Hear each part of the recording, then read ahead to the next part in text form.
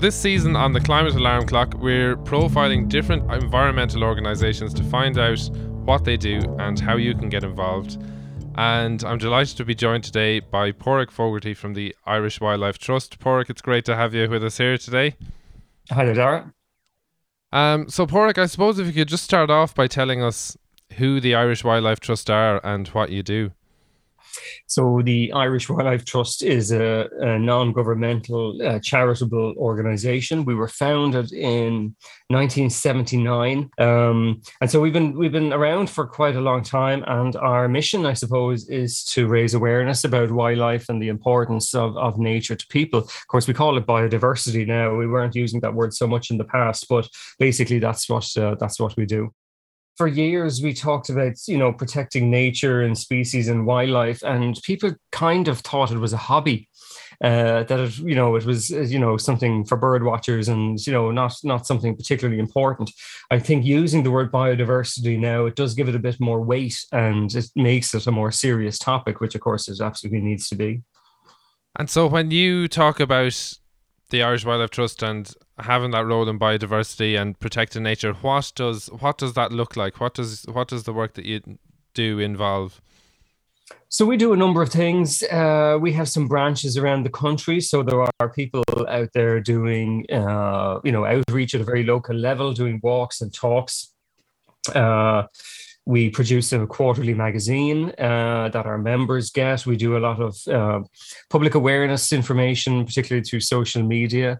We are heavily involved in marine protected areas. We're involved in a project to promote that. And it was in wider campaign kind of issues, which is more my role within the organization. We're basically trying to raise the profile of the biodiversity emergency, but obviously much more than that. We're trying to get people to, and the government in particular, to do something about it. Okay, so when you mention a biodiversity emergency there, if I've never heard that term before, what does that mean? Basically, it's referring to the collapse of natural ecosystems, the mass extinction of life on Earth, the fact that we have pretty much erased natural systems and nature from huge parts of the world, and Ireland included.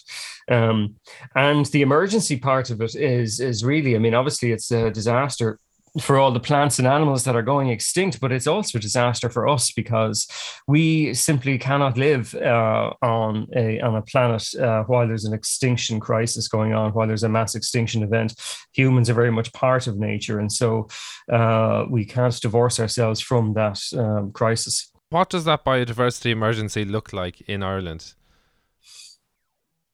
Yeah, that's a good question, because people will tend to drive across Ireland and we see green fields and cows happily eating grass, and we go out and we look at the sea and everything looks pretty normal. And a lot of people ask, well, what crisis? But our eyes are fooling us because we don't see all the life that simply isn't there anymore. One way of thinking about it is that Ireland is naturally a very densely forested country, but our forest effectively is gone. There's barely 1% of our country is covered in natural forest, and yet we look at what's happening in, let's say, the Amazon or in Southeast Asia, and we're completely horrified at the destruction of our forests, but we don't really realize that we have done that to our country perhaps more than any other country in the world. Yeah. So in dealing with these crises, then, the work of the Irish Wildlife Trust, what kind of campaigns do you have ongoing at the moment that are trying to address some of these issues? So we work closely with other NGOs in this area. So I would emphasize that, because we don't do anything on our own. We everything is a team effort. But we are trying to draw attention to really what we consider to be the main pressures on biodiversity and natural systems in Ireland. So one of those would be the sea, for instance. We often forget that we live on an island surrounded in an enormous ocean, and the ocean really is in bad health. And so overfishing, which continues, is one of our priorities. Creating marine protected areas is also one of our priorities. And then on land, 70% of Ireland is farmed. So farming is by default going to be, the biggest driver of pollution and extinction loss. So changing our farming system is a priority. But then there's also the areas that are not farmed, such as our peatlands that I just mentioned, which are in a dreadful state, and our river systems, which are all pretty much damaged or polluted in some way or another. But ultimately, this comes back to the point about natural ecosystems. And maybe this is a phrase that isn't widely understood. But natural ecosystems are basically able to self-regulate, and they're able to adapt to changes.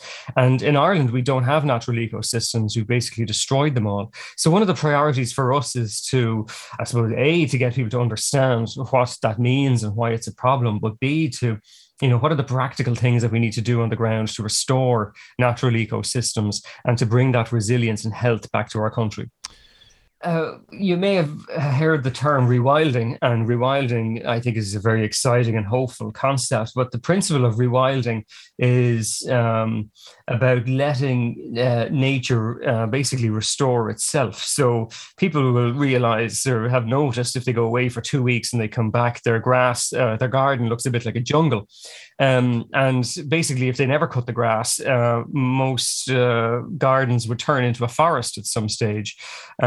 And that applies to our land. And so restoring natural systems really is about stepping back, giving nature a bit of space, a bit of time. It doesn't necessarily mean doing nothing, because in Ireland we have invasive species. We may have drained the land to such a point that those drains need to be blocked. And I'm thinking in particular about peatlands. But in a lot of cases, particularly in the sea, all we really have to do is nothing. We just have to pull back and stop destroying it. And nature, well, we have to hope nature will rebound. But I mean, the evidence suggests that nature has a lot of restorative powers. And the advantage to us from having natural systems is manifold. It is our food security. It is our water supply. It is